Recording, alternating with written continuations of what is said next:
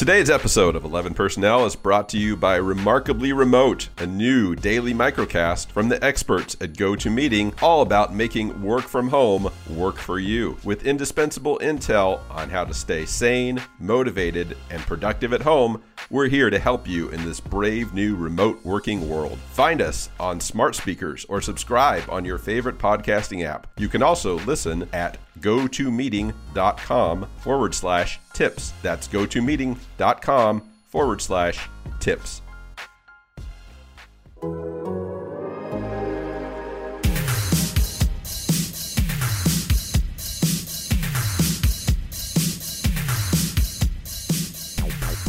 Welcome, Rams fans, to the latest episode of the 11 Personnel podcast on the Athletic Podcast Network. I'm Rich Hammond, Rams beat writer for The Athletic. Very happy to be joined this week by Steve Wyche of NFL Network. I know everybody knows Steve because he's been on your TV a lot, and during these times that we're going through, it's such a comfort and such a nice distraction to have the great coverage of the NFL Network, because the league's still going on here, still decisions being made. We're getting ready for the draft. It's obviously been a huge offseason already for the Rams, and there's almost nobody I can think of who's better positioned to talk about some of these things than Steve, because he is around that Rams facility so much, does an awesome job really of keeping track of what's going on and bringing that to the viewers on NFL Network. So Steve, how are you doing? Thanks for joining us first of all, and how's things going? Being able to still work through all this, it must be really remarkable and really challenging at the same time. Yeah, Rich, look, I'm well, and to say what we're doing is remarkable and challenging. Yeah, we've got our things we have to navigate, but I mean, look, we do have to give props to the people who are really facing this head on, the healthcare workers, the people at the supermarkets, the truck drivers, the flight attendants. I mean, everybody who are really dealing, the doctors and everything. So everyone who's dealing with this head on. But, in our world, it's different, because the NFL Network, we're based here in Los Angeles, and we are not considered necessarily a news agency. So our doors are shut. I mean, no one even can get on the campus of the NFL.com, NFL Network compounds in Culver City. So everything is remote. I mean, our .com people are operating from their homes. And yeah, that may sound easy, but, a lot of things have to be centrally orchestrated to get done. And so they've got meetings every day to get that done. And then video-wise, we're not doing anything live. We just don't have the capability to do a live broadcast, which is why we're not doing anything live for the draft, which sucks for us reporters. I mean, that's usually a huge day for us. You've got breaking news. We compete with other news agencies. So it sucks. We'll be busy doing social stuff and written stuff and digital stuff. But yeah, I mean, just like a live piece, we have to pre-record stuff earlier in the day. So there's breaking news. Then that's something that kind of just comes across on a ticker during the show. It's just, look, we're adjusting. We have to be creative as reporters and broadcasters to stay relevant to, fortunately for me, Rich, I was a writer for 20 plus years before I got into the broadcast world. So I'm writing stories. I've got a story coming out later this week about how small college players are affected by not having pro days and not having the facilities necessary or the money to pay these private trainers to work them out. So I've been keeping myself kind of relevant that way, but it's a change. And look, part of this, when things get back to normal, part of this is going to stick with us. I mean, part of being resourceful the way we've been, I think is going to carry over into kind of the new reality that we're all going to have in a few months. Yeah, for sure. Steve, it's a great point, and it's all about perspective too. Those of us who do this, first of all, I know we all share this. We're very fortunate to have the work.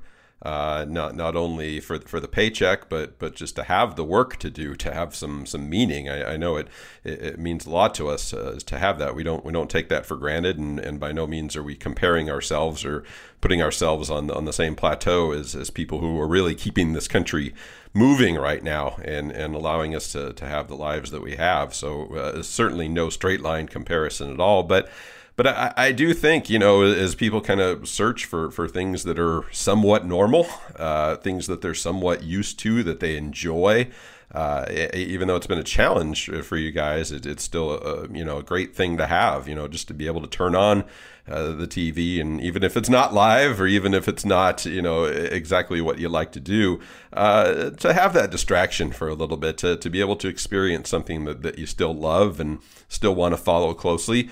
I think that means a lot. And yeah, Steve, no more versatile person out there. Long background as a beat writer. I think the Falcons, the Dolphins. I think you had some time in the NBA too, right? Yep, So you kind of NBA, professional boxing. I've pretty much done it all except for Major League Baseball and hockey, man. Well, yeah, I did some of those too. So they all have their positives and negatives, but it's fun to get back to that a little bit. So you know what, we'll look forward to the coverage that's on the network, whatever it is, and certainly the coverage that's online too. But like I said, Steve, I don't say this because he's agreed to join us here, but you talk about people who cover the NFL on a national level, and I see Steve at the facility all the time. He's in there, in the press conferences, in the locker room, learning, asking questions, everything, and certainly, as Sean McVay would say, Steve, a lot of respect and appreciation for what you do in the facility, and you really can speak capably here to some of the stuff that the Rams are doing. So I guess I'll just throw it out in general. It's been a really, really newsy offseason, even the last month here for the Rams. I mean, when you step back and even, using your perspective as a guy who covers other teams and certainly has a national outlook on these things. I mean, what's your takeaway? Are you surprised by how dramatic this has been over the last couple months, or did you kind of see some of this stuff coming, based on how the last season went? Well, Rich, I mean, I think we all could see some of this stuff coming, but I wouldn't necessarily say a lot of it was based on how last season went. I think it was number one, how they structured a lot of these contracts. I mean, signing Jared Goff to the type of contract they did and the structure of it, signing Todd Gurley to the contract he had and the structure of it, knowing that they made a trade, gave up a first rounder for Jalen Ramsey, and they've got to pay him. I mean, so I think that was the big domino for a lot of this. Plus, they had to change the locker room a little bit. I mean, there's some things that they had to do. 2 years ago, you were there. We not me, we not me, we not me. Right. And then as the great NBA coach Pat Riley used to say, the disease of me seeped in last year. Guys got paid. Guys wanted to get paid. They started thinking about that a little bit more than the process of what they went through the year before to get to the Super Bowl. It happens. It is a natural instinct. It happens everywhere, which is why the Patriots turn over half their roster every year, so they don't let that seep in. It's just a natural instinct. And so you saw it. I saw it. They had to make some changes. Some of these have been radical, though. I mean, people can talk about the loss of Todd Gurley or the trading of Brandon Cooks. I'm looking at this defense like, wow. Yeah. I mean, and I'm not just talking, look, they were so fortunate to get Michael Brockers back because, he is the unheralded hero on that defense. You think about that playoff game a couple years ago against Atlanta. They were winning that game until he got hurt, and then the Falcons ran all over them. So he really is a linchpin to what they do up front. But then, you lose a Dante Fowler who is highly productive and a very well-respected player, Clay Matthews. You lose Corey Littleton in the middle. So now you're like front seven-wise. I mean, Aaron Donald can't carry all the loaves of bread. They made a couple moves to fortify some things there, but a player who they lost, who to me is so vital, was Nicole Roby-Coleman. I mean, at that nickel position, he was one of the best nickel corners in the NFL. And in this division now, where you see Arizona getting DeAndre Hopkins, so now you got Christian Kirk in the slot, or Larry Fitzgerald in the slot, and you can alternate these guys back and forth. Losing somebody like Roby-Coleman is a big freaking blow. And I know they got a new DC. I know they're going to try some new things, but it is going to be challenging. It is going to be challenging for the Rams. I still think Sean McVay is so good, and going through what he went through last year is going to help him out. But I'm very, very interested. I don't think this is a team that's going to bottom out. All of a sudden have a 5-11 type record, but just how he gets guys to compete and galvanize. To get back, because they still have enough talent to get back. Jared Goff is a better player than he gets credit for. But, can Josh Reynolds step up? Are they going to have to go ahead and get another wide receiver? They don't have the draft picks to make a lot of hay. So it's going to be very just intriguing on both sides of the ball and special teams. I mean, losing Bones Fossil, who might be the best special teams coordinator in the NFL, there's a lot of layers to what's going to happen in 2020. Yeah, it's funny. I just got done publishing a story on The Athletic on the app, the website, kind of talking a little bit about, what the future is. And it really didn't occur to me, Steve, fully until I kind of put it down on paper, all the different changes that are going to happen on that defense and all the young players who are going to need to step up right now. Now, we know things can still change. It's, we haven't had the draft yet. There's always draft picks, trades, whatever might happen to change things between now and the start of the season. But that list of players, and you start there, the slot, the nickel role, they think pretty highly of David Long, apparently, but he's a guy who's basically completely untested. And the other guys who are going to have to step up, guys like Micah Kaiser, guys like Trevin Howard, Samson Ebukam he's had some role, but he's probably going to have to step up into a much bigger one. Taylor Rapp, good as a rookie last year. It's always a different scenario when it's your job for the start of the season. So there's a lot of things that need to go right there. And on top of all that, you're talking about a new defensive coordinator who's going to come in with his own ideas. He's going to need to build relationships. He's going to need to get that defense installed. And we don't know what the offseason is going to look like. We don't know if there is going to be an offseason program. So there's a lot of moving parts. And the way I said it, Steve, is I think if you project long-term on that defense, you probably go, okay, you like Brandon Staley. You've got some of these young pieces. You've got Aaron Donald in his prime. You've got young guys who you think you're going to fill in. But boy, 2020, I'm not real sure. Like, there's a lot of dominoes that have to fall exactly the right way in order for that thing to work out. Or am I being too Chicken Little with that? No, and look, it's not like they don't play in a division with explosive offenses. Right. You've got the Seahawks, Niners, and Cardinals twice. I mean, those guys can put some points on the board. It's interesting to me, as much as we wanted to talk about the identity of this team being the team's offense, the defense has really been the backbone of everything, even to the Super Bowl run. The defense has been the one that made the timely plays. The defense was the one who got the ball over to Jared Goff and that offense in really good field position. Now this is going to be a really offensive tilted team. And then you say to yourself, who do you really fear now? Who do you really fear on that offense? I mean, Josh Reynolds, Cooper Kupp, Robert Woods, all fantastic players. But is there a running back you fear? Is there a tight end you fear? I mean, can they be a sum of the parts? We saw the 49ers do that last year. They didn't have an individual you feared offensively, but they worked so well as a unit, especially at the skill position players, where I don't think they had a first-round draft pick other than Emmanuel Sanders. They made it work. And we know how good of a schemer Sean McVay is. But that offensive line, I mean, how's that offensive? That was the issue last year. We can make every excuse for the Rams we want. That offensive line was the issue last year. And are they going to be able to get that fixed? And, Whitworth's coming back. That's fine. They needed to do that because there was really no way to find someone that's going to be better than him. The right tackle was a nice young player. Looks like Blythe. He's moving over to center, right? Yeah, I think that's the plan, yeah.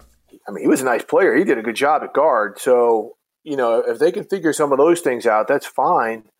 But I'm just real. And this is where Sean McVay, the genius of Sean McVay, is going to have to be greater than it's been of all times, not only as an offensive play caller, but just as that leader that we know he is and communicator. Because you brought up a great point. We do not know how this offseason is going to work. And this team has gone through major turnover. Yeah. Yeah. To me, those are the two things. The offensive line it always starts there. And if they can get that back, I think the way I've said it before, I think the puzzle pieces are there. They got to put them all together somehow. And again, not having the offseason potentially, or at least a reduced offseason, not going to help there. But I think there's the potential there. And then a lot of it's on Sean. Yeah, it's. I mean, he's the guy who transformed this offense once. from 2016 to 2017 and turned it into something we didn't think we were going to see, for one, and did it much faster than we ever thought we were going to see. So I think there's a little bit of a bet there that he can make those adjustments again, whether it's going to more 12 personnel, whether it's doing different things from the run game. I don't know exactly what the answer is. I'm sure we know Sean, I'm sure he's been scheming it every single day since December 31st. So I'm sure he's got some ideas. But Steve, I want to circle. I don't want to brush under the rug. I think you said something really interesting there about kind of the locker room dynamic, and this plays into Sean too, and kind of his role as a head coach and not just as an offensive play caller or scheme designer and that sort of thing. Things did change, and understandably so. When guys start to get paid, they're in different situations in their lives and their careers. But I'm curious, what's the lesson that should be taken away from that, though? Because you look at the flip side, and fans also get very anxious. For instance, the Aaron Donald situation. Fans were very anxious for a long time. They got to sign Aaron Donald. Got to get Aaron Donald locked up. Can't let him. Can't risk letting him get away. So, is there a sweet spot there in terms of you want to keep these guys hungry, but you also don't want to risk kind of having everything blow up in your face? It seems like the NFL is a whole different monster when it comes to this stuff than some other sports. But, if the Rams could go back and do it again, is there lessons that they could apply from how they handled some of these guys? It's really hard to tell because, look, it's not like they were a bad team last year, right? Yeah. And so let's say that they didn't pay Todd Gurley and they franchised him. And we know Todd was sour last year, plenty last year. He would have been worse if he didn't get paid. Right. Suppose – they weren't able to bring back a Dante Fowler. I mean, you saw it. I mean, Rich, you saw him every game. He was a productive player. And, how would they have addressed that? It is the toughest tightrope for teams to handle every year because you're going to have to lose a good player or two every year.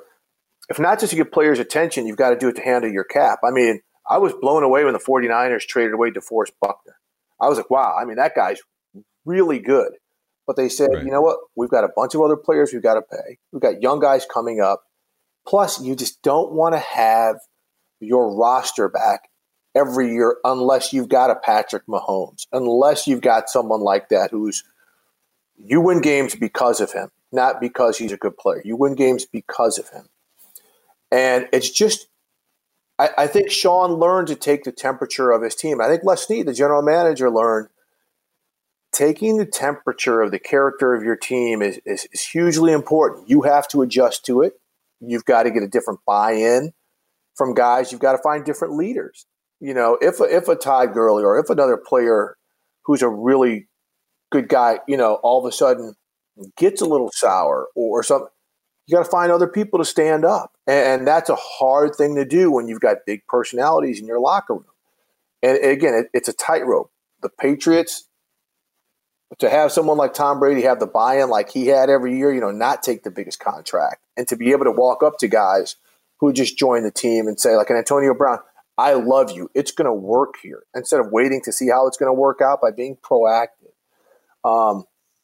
It is the hardest thing, which is why it's so hard to establish a dynasty and to get to back-to-back Super Bowls, because you've got to flip. Most coaches just flip their roster and change personality, but that's, again, based on contract structure and things like that, that's a hard thing to do. And I think the Rams found that out the hard way. They tried to play it one way.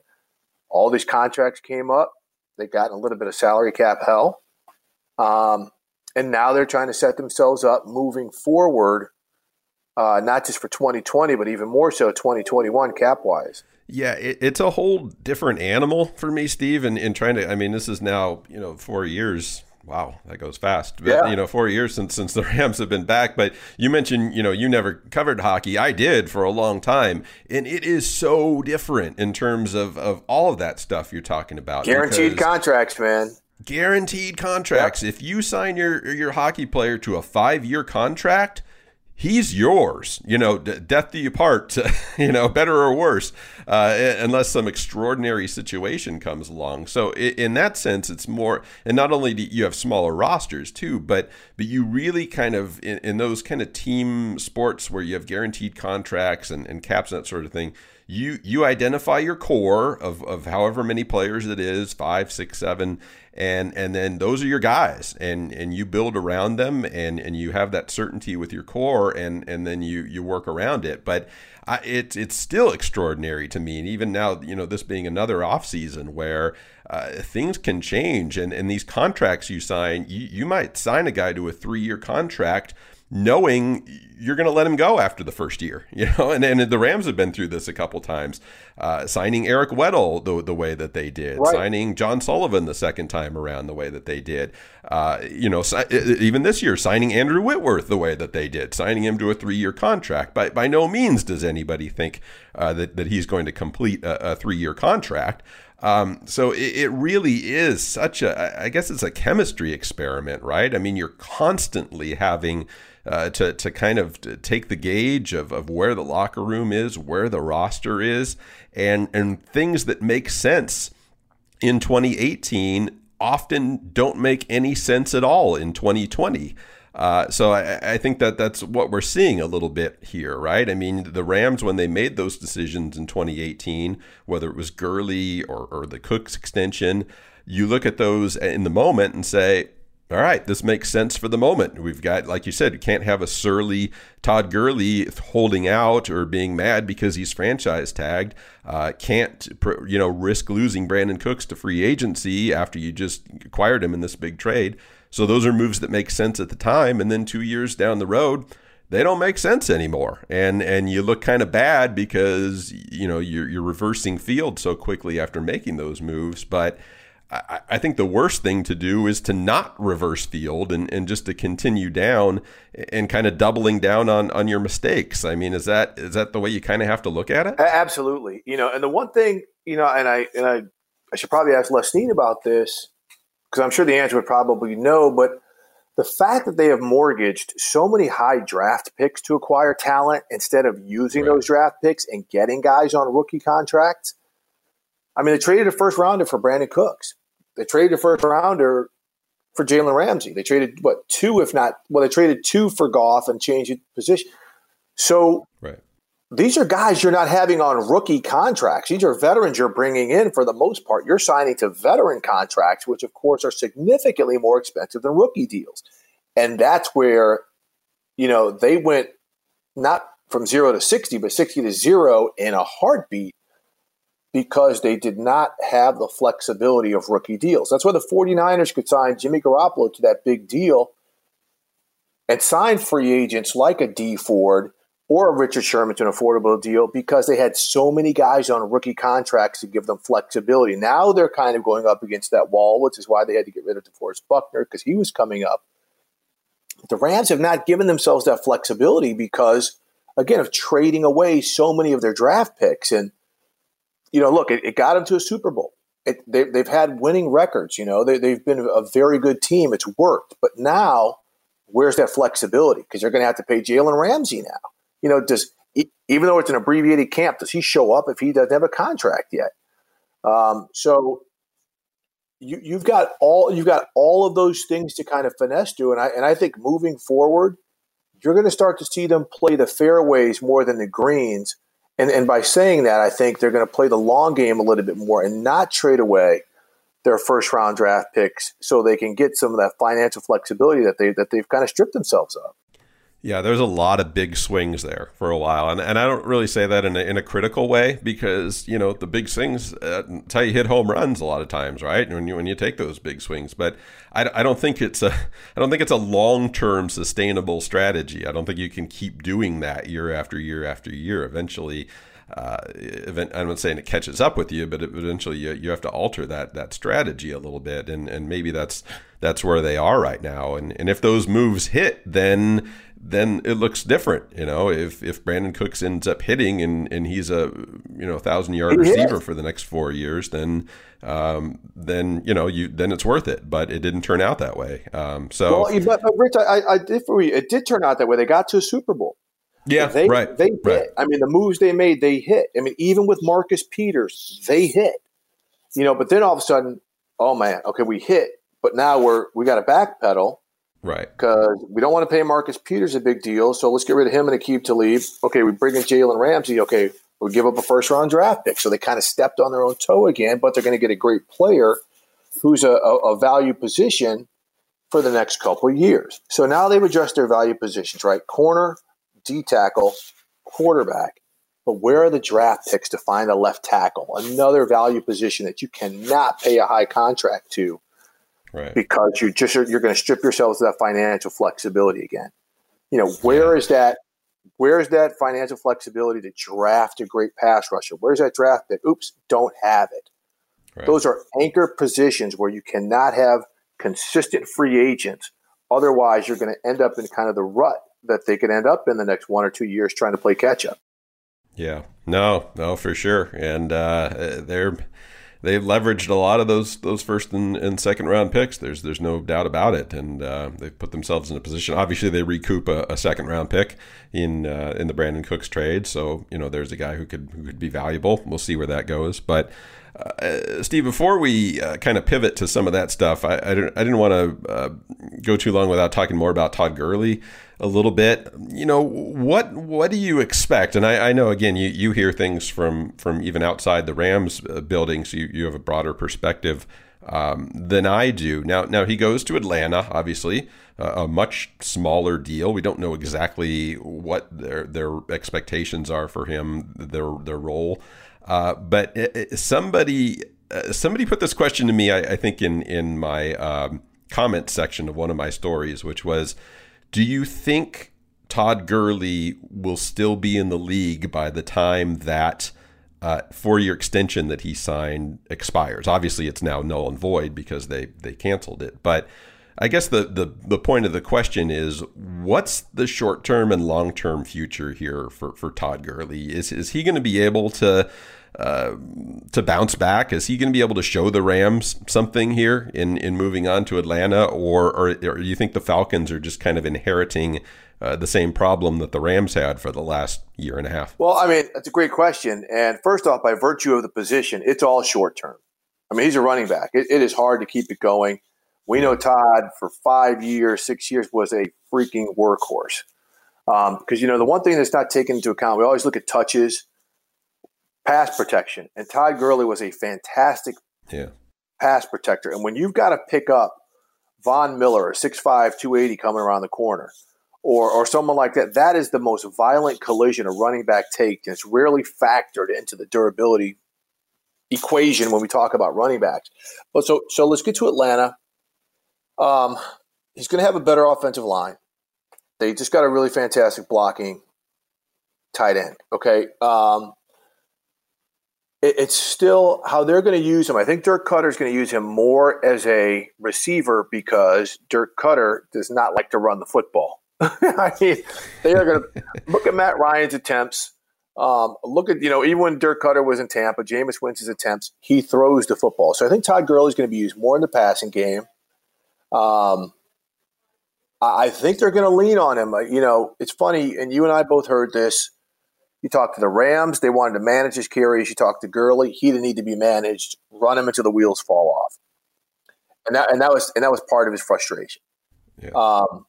But I talked to Terrell Davis, who had the same type of injury Todd Gurley had, of course, in the UGA product, and he said, "Look, that's a type of injury." Because the one thing, and when it popped up on the injury report last year, Todd Gurley quad injury, we were all like, "Wait a second, did he take a shot? Did he take a lick that we didn't see?"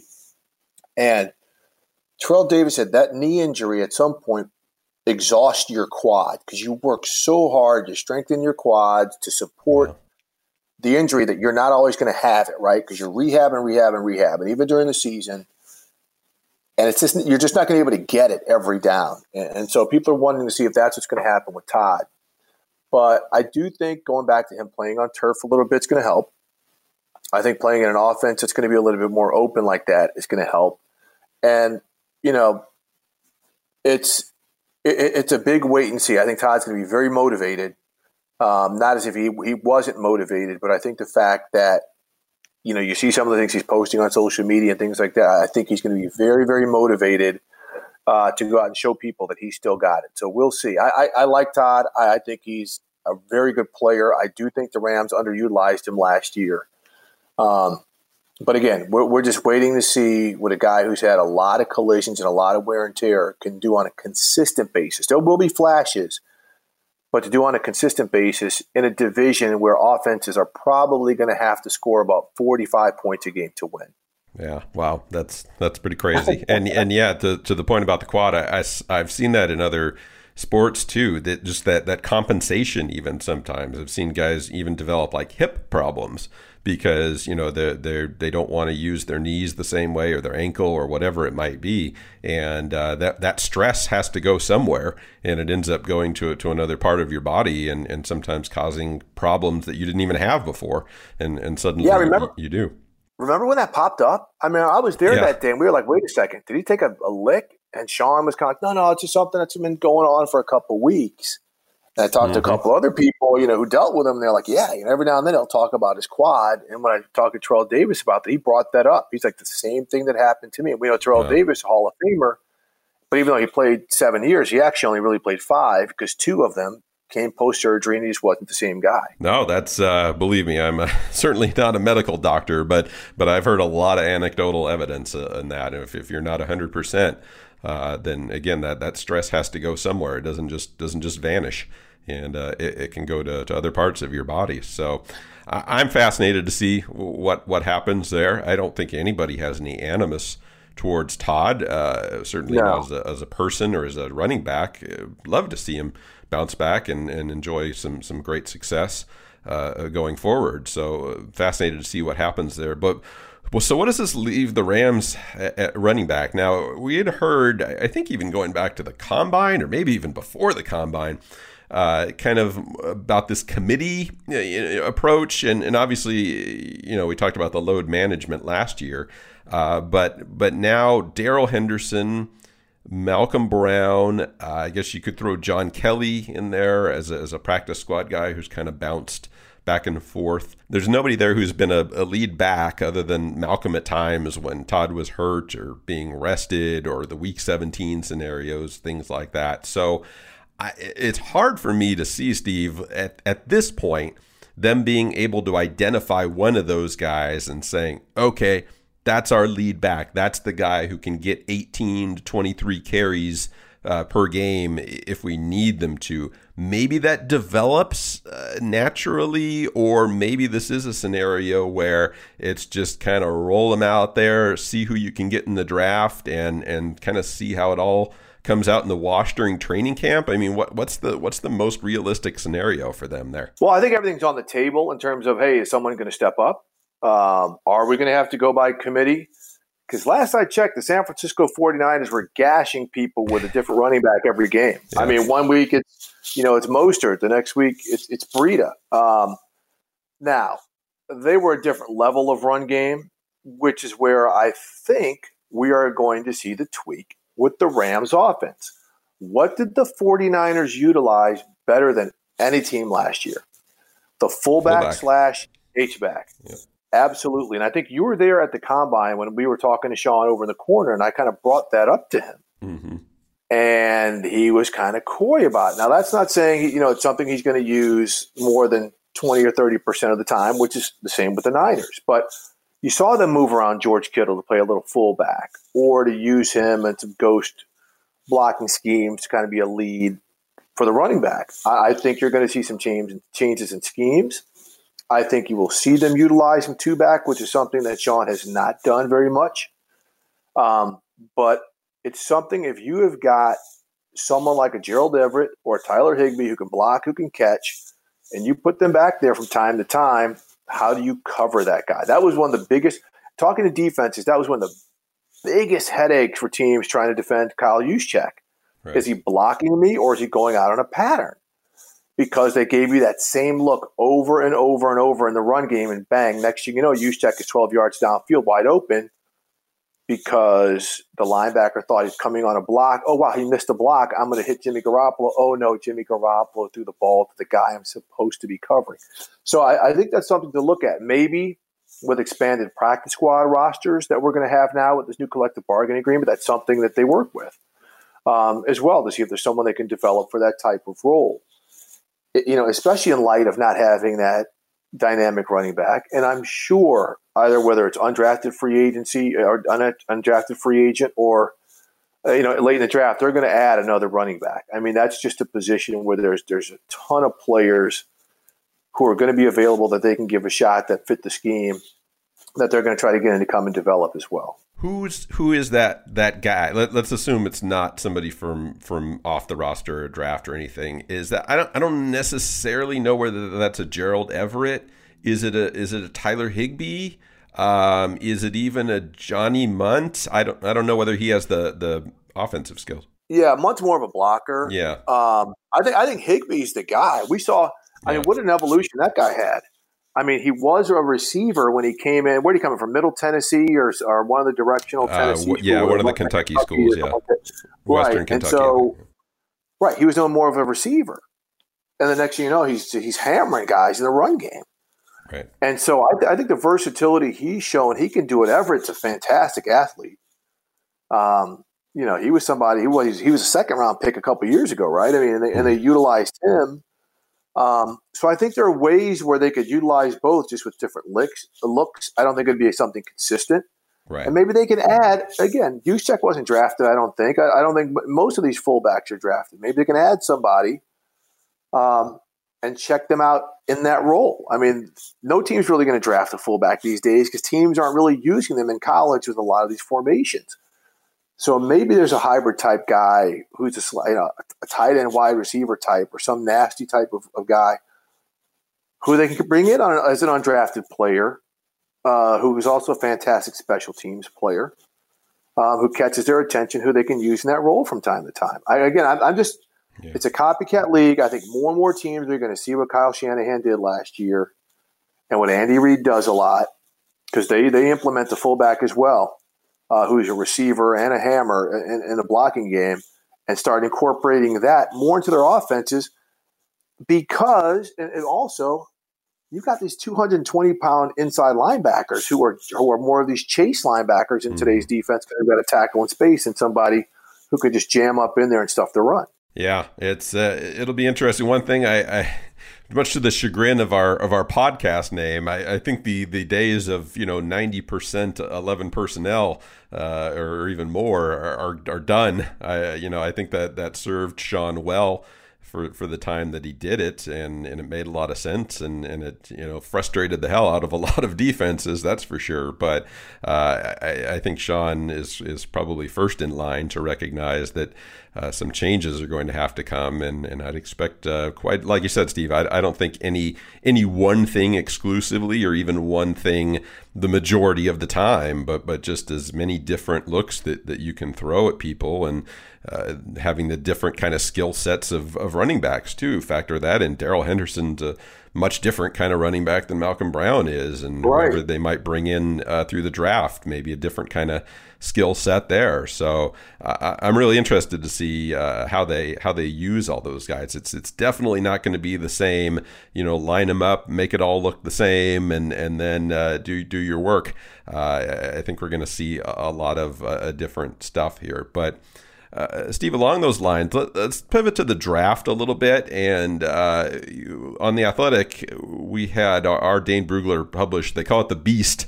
It's a big 7-round full, right. He goes into every prospect. I can't even imagine how many hours it takes to research all of these people and do the scouting reports. Is invaluable for people like me and for people who just like to follow the draft and see who might fit into different draft spots or whatever. But the Rams, so many different ways they can go here. We talked about not having a first round pick.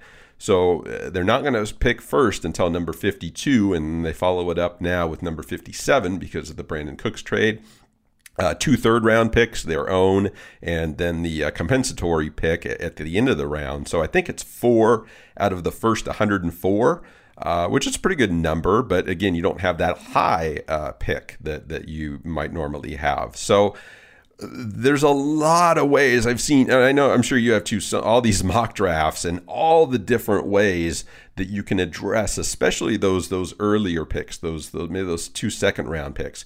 We're talking about offensive line. We're talking about receiver, running back, inside linebacker, edge rusher, safety, where there's a little bit of a depth issue too. Cornerback, as we talked about, not having Nickel, having to rely on some of these younger guys to hopefully potentially step in. So how do you judge this, Steve? I mean, based on their needs and based on kind of what we know about the strengths of this draft, if you had to, I'm putting you on the spot here, I'm sorry, but if you had to kind of make a guess on where they go with some of those early picks, is it more for some of those depth issues, or are they looking at guys who can maybe step in sooner rather than later? Well, look, the positions where they're needy are the positions where, one, a lot of talented players are going to slide back. I mean, because there's going to be so many wide receivers taken in the first round, probably 4 quarterbacks taken in the first round,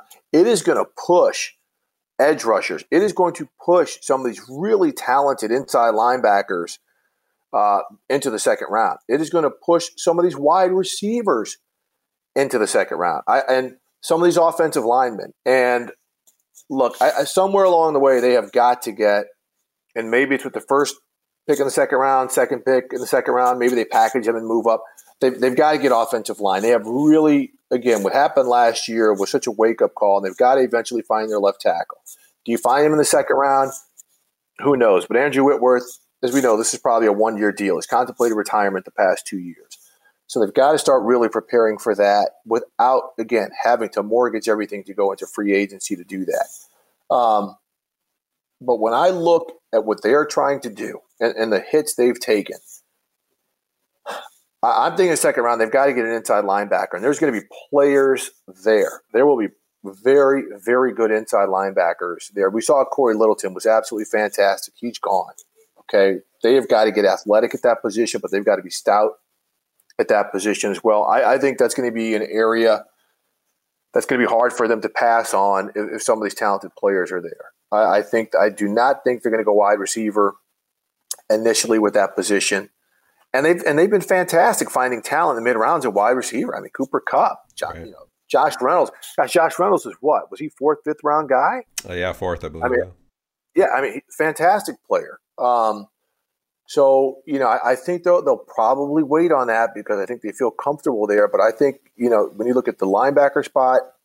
And when you look at that offensive line, the tackle spot, I know they got to address a guard spot. If they're moving Blythe over to center, I mean, they might be looking for a starter there, and there's going to be some good guards in that sweet spot of the draft right in that area as well. So I think those are the 3 areas. To me, safety, John Johnson's coming back, Taylor Rapp's coming back. They've got players. I mean, those 2 guys are really good. And they could end up being just an incredible tandem. Johnson's a guy they got to end up paying at some point. Coming off the injury, but nickel corners, that's a highly valued position as well. We'll see how highly they value it. But again, Rich, I just don't think they could overlook the offensive line and the inside linebacker position in those early rounds. I think those are positions that they have to target. Running back, yeah. I mean, there might be a guy there. I mean, hell, if Zach Moss is there from Utah, that's going to be a hard player to pass on if you got a talent like that, because he could come in and start and rock the bells because he's such a complete player. But I just think the Rams have so many other need areas they've got to address, and this is one we talk about need areas. A lot of people talk about the BPA, the best player available. They've got to hit some of these need areas, and they've got to hit. They don't just draft players. They've got to hit on some of these spots. Yeah, that inside linebacker position, boy, you talk about guys who might have to step up. I mean, that entire position is filled when we're talking about guys like Micah Kiser, Traven Howard, Kenny Young, Troy Reeder. I mean, these are guys who contributed at times, but wow. I mean, do you feel totally confident with that bunch as your inside backers? I don't know if you can look to add to that in the second round, or even early that first pick of the third round. I don't see how you pass that up. Running back to me is kind of it's definitely the third rail here when we're talking about when you pull the trigger on that. I had mocked myself, running back in the second round, and people go, "What are you doing? How can you have a second round running back?" And I go, "Oh, but you've also only got Darrell Henderson and Malcolm Brown and John Kelly. So at some point you have to address that. But can you absolutely. wait? Can you wait until the fourth round and maybe one of those guys sneaks in there? Maybe you can. But Steve, that left tackle position. Now, I think we have a pretty good understanding of what the Rams were thinking last year, and maybe you'd say what the best case scenario was, which was Andrew Whitworth, obviously would play out his contract. They had drafted and developed Joe Noteboom for a year, right. Planned to have him at left guard and hopefully play well there, and then maybe be able to move over to left tackle after Whitworth retired. Now, all of that just went in the garbage because, the line had its struggles to begin with, so things really weren't the way that you wanted them to look from the jump. And then those guys get hurt. Joe Noteboom tears an ACL middle of the season. He's lost. We don't know even kind of how he's progressing right now. He's apparently progressing pretty well. But again, with this offseason, we don't know exactly what his rehab is like. We don't know how he's going to be able to get back on the field and that sort of thing. So I'm really torn here in terms of I tend to think they have to at least identify somebody right now, or at least by the time training camp comes along, whether it's you still think you can go ahead with the Noteboom plan and that he can bounce back and you're still confident that he can be your left tackle. They've talked a little bit about Bobby Evans, who played right tackle last year. Really good player. Came in really after, good player. Yeah. So do you think he projects and can slide over to that left tackle spot? Or if there's somebody there at 52 or 57 who you really like and you think can be the guy, in 2021 and beyond, do you have to pull that trigger? I don't know. I mean, does any one of those options sound any better to you? I kind of agree. Like, I think you have to at least cover yourself and draft one of those guys early, even if you think, okay, Noteboom will be there, Bobby Evans could be there. I still think you have to cover yourself a little bit and get somebody who can fall in that line too. Well, 100%, because again, their lack of overall draft picks or lack of high draft picks, this is where it's coming back to haunt them. And, look, they missed on the center they drafted 2 years ago. He wasn't the player they thought he was going to be, right? So, But they hit on a guy like Bobby Evans. So, to me, if you see a tackle there who you think is going to be your guy and fit your system, he doesn't have to be the most dominant guy in college football, but who fits what you want to do, you go get him. Because, again, you don't know if Noteboom can sustain. If he's someone who's got to slide in and play guard because of an injury, or if you got to flip him to right guard for a year, you do that to get him playing time. I mean, the Rams have done a good job of grooming some of these offensive linemen, but they haven't found that dominant guy. Maybe Bobby Evans is one. I mean, he really had a good year last year. But and we know, look, Aaron Kromer is one of the best offensive line coaches in the NFL as well. So, again, that would be really, really hard for them to pass up on if there's an offensive lineman right there. Because if you hit, then you won't have to go into free agency to replace a Whitworth, right? And that's going to save you so much money to give you the flexibility to address some other needs as some of these other positions come up. So they're in look. I think they're in kind of a sweet spot to find some of these positions at left tackle. It's not a great left tackle draft. So, and again, the wide receivers are going to push a lot of these guys back down the line. So we'll see. I do think there's going to be some inside linebackers there that they're really, really going to like. And those are positions, that offensive line, inside linebacker, I think that are going to be just hard to look up with some of those early second round picks. Yeah, the other uncomfortable reality here maybe with that left tackle spot is Andrew Whitworth is, I'm not sure he's human. I mean, he's just such a specimen, but he's 38 years old. And the ability that he's had to keep himself, he's in extraordinary shape. I mean, he's a physical marvel with what he does. But you're only always one sprained ankle away or one twisted knee away, as we saw from the Rams last year. So I think you also have to be mindful of that when you talk about that left tackle spot and not knowing what the short-term future is for Joe Noteboom, things like that. So you got to be a little mindful of that too. So I don't think you can ever have too many offensive linemen. I think that's probably a fair way to say it. But 100%. Yeah. So Steve, before we let you go, two topics I'll throw out at you. If you have an opinion or insight on either one, feel free to grab one, or you feel free to punt both of them. The Rams introduced new logos, new colors. It was quite a talker, and continues to be among the fans, talking about off-field stuff. And the other thing, on a more serious note, SoFi Stadium. We have kind of heard, kind of newsy nuggets coming out. The construction still going on. That they've had a couple workers reportedly test positive for COVID-19. They're taking measures to try to make sure that things are safe there, that they can continue on with the construction. These are two big things that are talkers for Rams fans right now. Not only kind of how those logos look and how the uniforms might look, but even down to what stadium the Rams might be playing in when we right. hopefully have a season in 2020. So I'm throwing both of those out to you. You can feel free to grab either one of them if you want. Okay, personally, the logo, not a fan. Look, I've seen change. Whatever. I'm not one of these guys who's a traditionalist or whatnot. Yeah. But to me, the Rams have some of the most classic uniforms and classic things. And I was really hoping that they would go back, because you see me on Twitter, to the kind of Roman Gabriel blue and whites, and the logo would look more like that. When I first saw the logo, I was like, it looks like a Chargers logo. It looks really like this is where we are with the battle for LA. Yeah. Right. But look, it is what it is. We'll get used to it. But when it comes to logos, I'm one of these guys who's like, how good is it going to look on a hat? That is not an iconic hat logo. Like the LA Dodgers, that is iconic, right? The old Rams horns, that is iconic. What they got working on right now will look good on a bumper sticker, but not necessarily on a hat.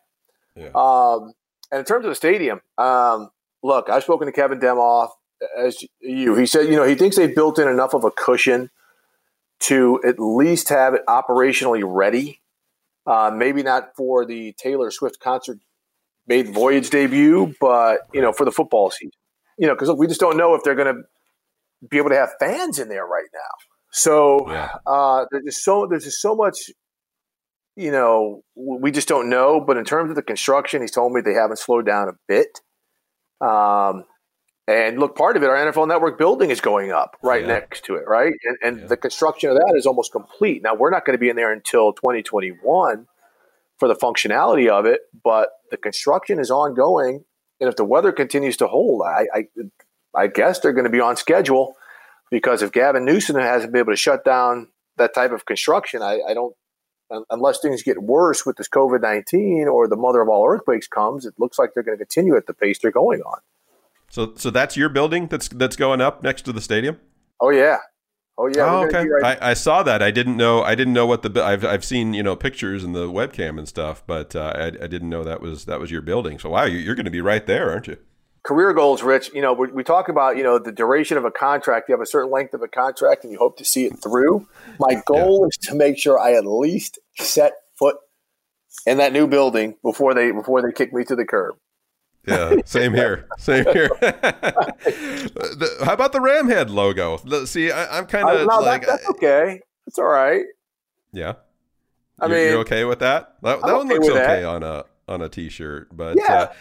I've said I know you've been in LA for a while now, but I'm not like the Dodgers. They'd certainly pull off the LA logo. I mean, just an iconic, classic looking logo. But I'm not a big fan in general of the LA logo. Like, I understand why it has to be done for marketing purposes. You want to be seen as the LA team or whatever. But I don't know, the whole letter thing. Like, it's not really my thing. Yeah, but like, what exactly is a Dodger? Like, what could you replace it with? Okay. Good point. Yeah. What are you going to replace it with? I mean, there's something or I could Laker, say, but I won't right now for political reasons, which would get me in trouble. But look, as someone who grew up between Minneapolis and St. Louis, right? The old Twins hats with the TC and the old Cardinals baseball hats with the STL. Yeah, maybe that's why I'm drawn to it. But it's.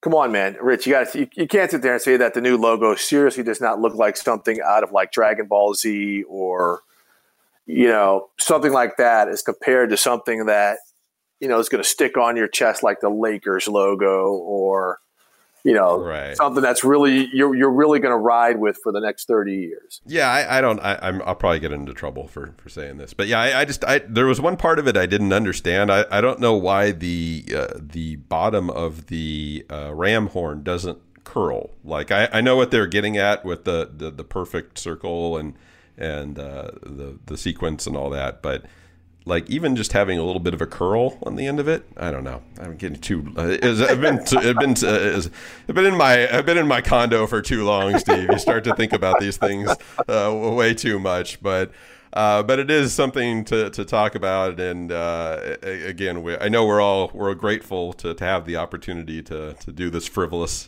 discussion. Right. I know I'm certainly grateful to The Athletic, and I know you are to NFL Network. Sure. And NFL.com to be able to produce the content that we are. So thanks a lot for joining us. Where can Twitter, best place to get you at Weish89? Is that where we should send people? Weish89, send them in there. Just if you come for me, I'm coming back, as I put on my bio. Respect the dojo. And we're all good. Steve is a great guy, and I don't just say this because he's on my podcast. It's been a real pleasure to get to know him over the last couple of years, and it's always wonderful to see him out at the facility. So, Steve, I will very much look forward to the day when I can see you out there again at a Rams OTAs or training camp or whatever it ends up being. So, stay safe there, and thanks for being on the air. Thanks for giving us something to watch, and we'll talk to you again soon, all right? Yeah, thanks for having me on, Rich. Really appreciate it, and everybody stay safe. For sure. Thanks everybody for listening. Do appreciate it. Thanks for following along with me on Twitter at Rich_Hammond. We'll continue to track things. Got the draft coming up in just a week, so we'll be back with you next week to kind of do a final little preview of what the Rams might do. I'll make all kinds of bad predictions about how the Rams might draft and what kind of players might be coming in. But until then, definitely follow along with us on The Athletic, the app, and the website. Feel free to pass the word along about the podcast. We've got some exciting news coming very soon that I'll be able to share with you, and look forward to that. So please, everybody, do stay safe out there. Take care of yourselves, and have a good week. We will talk to you again real soon.